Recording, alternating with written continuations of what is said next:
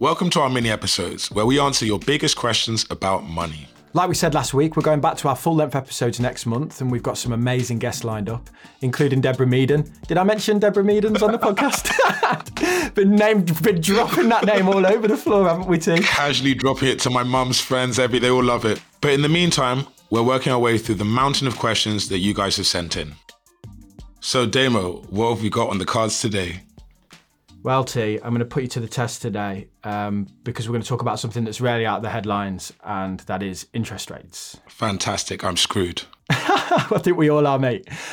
So do you want to read Andy's question first of all? Sure. Cheers, Andy. Andy says, wages are driving inflation, as Rishi keeps saying. If you take out mega CEO pay rises, is this really the case? I'll let you take this one, T. Well, in my past no. Come on, mate. Here's the ball, mate. Run with it. Go on. I'm the captain now. It's my show. So basically, what I want to tell you about interest rates, I don't have any idea what I would tell you about interest rates. I will give you some bad advice on interest. Things are getting more expensive. How's that? Yeah, decent. Good observation for sure. Okay, so I don't like the way that Rishi's blaming inflation on people's wages. It's kind of like saying that small boats are to blame for the country's problems. It's more of a secondary effect to a larger issue, if you will. So what caused inflation initially was money printing in response to COVID, and then mix that in with energy and supply shocks due to the pandemic and Russia's invasion of Ukraine. Now, it is true that if you give people more money, they spend that money, and that leads to inflation. It's that whole thing of like, if everyone had £1 million, no one's rich, if that makes sense, because everyone's now got the same increased spending power. But that's a very simple way to look at it. And for him to go, increased wages are causing inflation, I think is quite a simplistic view. I think one example that we can point towards that he's probably highlighting is core inflation. So core inflation is inflation, or the inflation measure after you strip out food and energy, which are the more volatile components of the inflation. And a lot of the core inflation in the UK is the service industry. Most of us work in services, financial services, whatever. And the biggest cost for service-based businesses is their staff costs, paying the wages.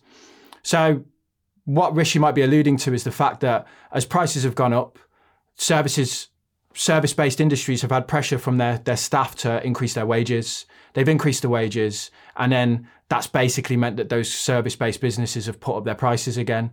They call it a wage price spiral, but I'm reluctant to call it that because I think it's the other way around. So prices went up first. People rightfully said, hold on, our wages have been flat in real terms for the last decade or so, and now prices have gone up 20% in the last couple of years. We need a pay rise. They get the pay rise. And then that means, again, that the service-based industries go, we put our prices up again. And I think that's probably what he means when he says that. Yes, in a true sense, giving people more money increases inflation, but I think it's looking at a secondary factor in the same way with small boats. It's like, the immigration system in this country is probably broken, and that's leading to more people pushing boats into the sea. The small boats aren't the reason the immigration system's broken. Does that make sense? Definitely. I mean, that was definitely better analysis than I could have given. When I remember that when I was, when my kid got born, there was like all the nurses and doctors were going on strike. Sorry, you hear my chain jangling in the background. You could hear all the doctors. Yeah, inflation ain't hit the Kerala home, has it? Got that chain swinging. Gold's a good store of value, mate. That's it. It's an investment, and it also looks good. No, but all the doctors and nurses were on strike, and we were worried because we're like, is there going to be anyone to look after our baby?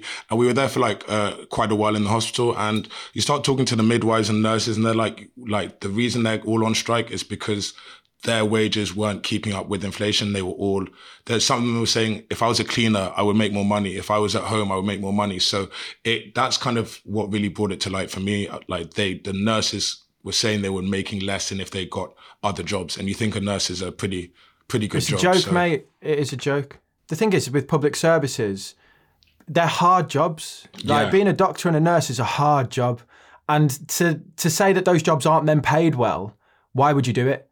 You're basically just relying on people being saints, and that's not fair. And it's stress. It's high stress as well. They've got a life long and hours, death high situations. stress, dealing with death and shite. like literally. I can't Do you even know what pay I mean? with Like, my parking tickets, and they've got to worry about someone's life. So yeah, I feel for them. so, you know, I'm answering the question from two perspectives. There's the economic perspective of if you give everyone more money, it will cause inflation. Rishi's leaning on that, but in reality, it's a bit like you're focusing on one little component. There's a lot of other things that caused inflation before the wages did. But then there's the human element of you have to pay people in line with inflation, otherwise their living standards go backwards. And maybe if over the last decade or so, real incomes had kept up with inflation, we would be okay. You know, in the terms of if people's incomes haven't been going backwards. But since 2008, people's real incomes have been going backwards anyway. And now we've had the inflation problem, so it's even worse.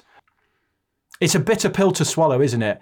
When a guy's telling you, oh, you getting more money's causing inflation, but his missus just signed a contract with, you know, BP or whatever for an extra £1 billion. Yeah, and it's like, what? Yeah, that's part of the problem. It's like, how much inflation's that causing, Rishi? Well, hope we answered your question, Andy. The next one's, Go on, no, read it. You don't do much else. Yeah, so the next question that James wrote to us, charming guy, wrote, love the podcast and the YouTube channel, taught me loads, and I work in asset management. So we're teaching all, big and small. Rather than raising interest rates with all the bad consequences and indiscriminate nature of them, why doesn't the government raise taxes? It doesn't need to spend the money. It could use it to pay down debt or store it for when inflation is lower, and thus not risk keeping inflation higher for longer. Okay. First of all, I'll take that one, Damo, since you're tongue-tied. Go on then. She's got to carry all the weight on my shoulders all the time. It's heavy, man. It's heavy. So basically, I think rich people don't pay taxes. I mean, I know a lot of rich people. I know a lot of rich people, and I'm going to keep it 100. Like, let's start with the corporations so no one gets offended. Starbucks and all these big companies, they don't pay their full taxes, if they pay any. Like, I saw there was an article a couple of years ago, Starbucks tax bill was like £100. It was lower than my tax bill. And I was like, how is that possible? You guys are making so much money. But then you also look at the high net worth individuals. And let me not tell too many secrets before they get a hit put out on me or something. But basically, rich people do all the legal tax breaks. And then once they've exhausted all the like legal ways of avoiding money, some of them do some illegal ways to avoid paying tax. Basically, I think that the rich people aren't paying enough taxes. And it's really annoying because I intend to be very rich. And I think I'm already quite well off, but I'm paying taxes. Okay. So I don't see why people who have more money than me aren't paying more taxes, or at least the same as me, or like, yeah, I think it should be proportional. What do you think, Damo? So the one issue I've got with like the tax the rich narrative, I think you're right. It's got to be taxed as super rich, right? Because I see a lot of people bash people over the head with like 100 grand a year incomes. And that's like, not they rich. should be taxed loads more. You know, people on 20 grand a year and people on 120 grand a year have far more in common with each other than someone on 120 and $1 billion. Do you know what I mean? Like they're out in a different league, aren't they? Yeah. And it seems like when we say raise taxes, it's actually just the middle to high earners that get punished. And I don't think that that's very fair. I think they pay quite a lot in tax anyway. I think 40% tax bans and all of this stuff. It's insane, isn't it? 40%. And yeah, it's yeah, and higher. And then you just lose 40%, then you're no longer a millionaire. I'd be gutted. I'd be like, I just made my first million, and then like, and there's 40%. I'm like, and now I'm broke again. Well, not broke, but yeah, I'm not a millionaire. Yeah, you can play solid gold violin for you, mate. Like, I'll take that £500,000 off your hands. You can have half of that as well. But no, I think it's also worth pointing out that they probably already have increased taxes in a way. So through a concept called fiscal drag, people will remember, or they might not, that the government chose not to increase the tax allowances or the tax bands, which meant that as people got paid more through wage increases, more people were pushed into higher tax rates. I've got the data here that shows the number of additional higher rate taxpayers will increase by 55% to 862,000 people. So those people are being paid more and are now being taxed more as a result of taxes not moving. So they are paying more tax. And if you consider as well, once we adjust for inflation, so the real impact on their wages, a lot of these people will actually be getting paid less, even though they've had pay rises, because their wages haven't gone up in line with inflation, and they're being taxed higher amounts on the proportion that has gone up. So they have increased taxes, they just haven't increased taxes. So a lot of economists seem to think that monetary policy is more effective than fiscal policy. So one is interest rates and the Bank of England, the other is government spending. And basically they say that the Bank of England is a more effective way of combating inflation. That's why the focus is there. The other thing is, there was arguments from economists that I saw that taxation actually makes it, there's less incentive for businesses to produce.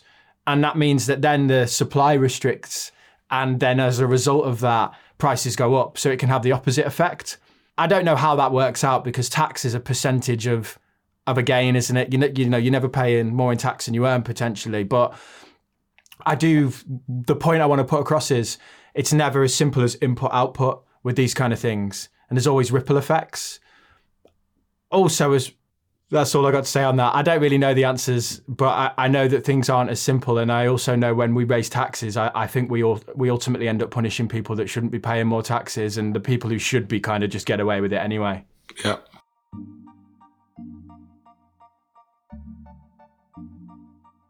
Next question. I want to say Mo8ZZ. Moaz. Should we just have a debate on his name? Where do you see interest rates setting at over the next 2 years and the next 5 years?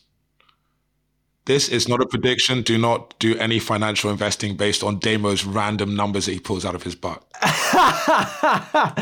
I am literally going to pull these out my ass. So yeah, I appreciate the disclaimer there too.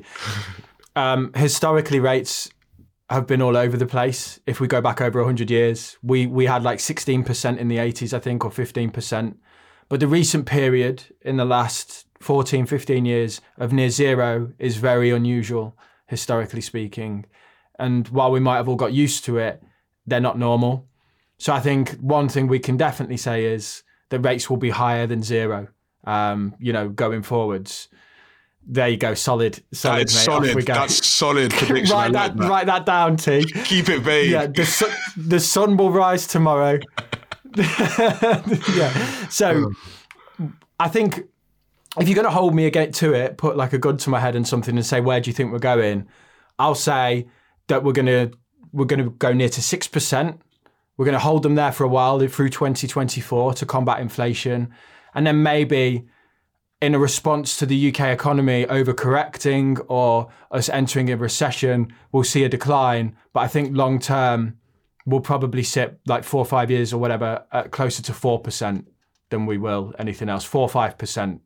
Again, I'm pulling numbers out my backside there. I was going to say, that's not bad. My calculations have it 5.2%, so you're pretty close there, Mo. What calculations are you running over there? My sources, trust me, mate. Trust me. You got your little year 9 scientific calculator. You're just bashing buttons. Oh, trusty. I can make it say says boobless or something like this. If I turn it upside down, I can make it right.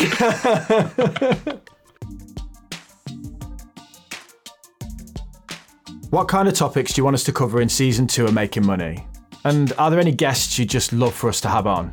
Let us know at makingmoney@kindling.media or message us on Instagram. And finally, thank you so much for all the support. I really mean that. Me too. Yeah, of course you do, mate. They love you for some reason. It's because I'm the star of the show. Yeah, all right. But anyway, seriously, thank you for all the love you've given us. See you next week.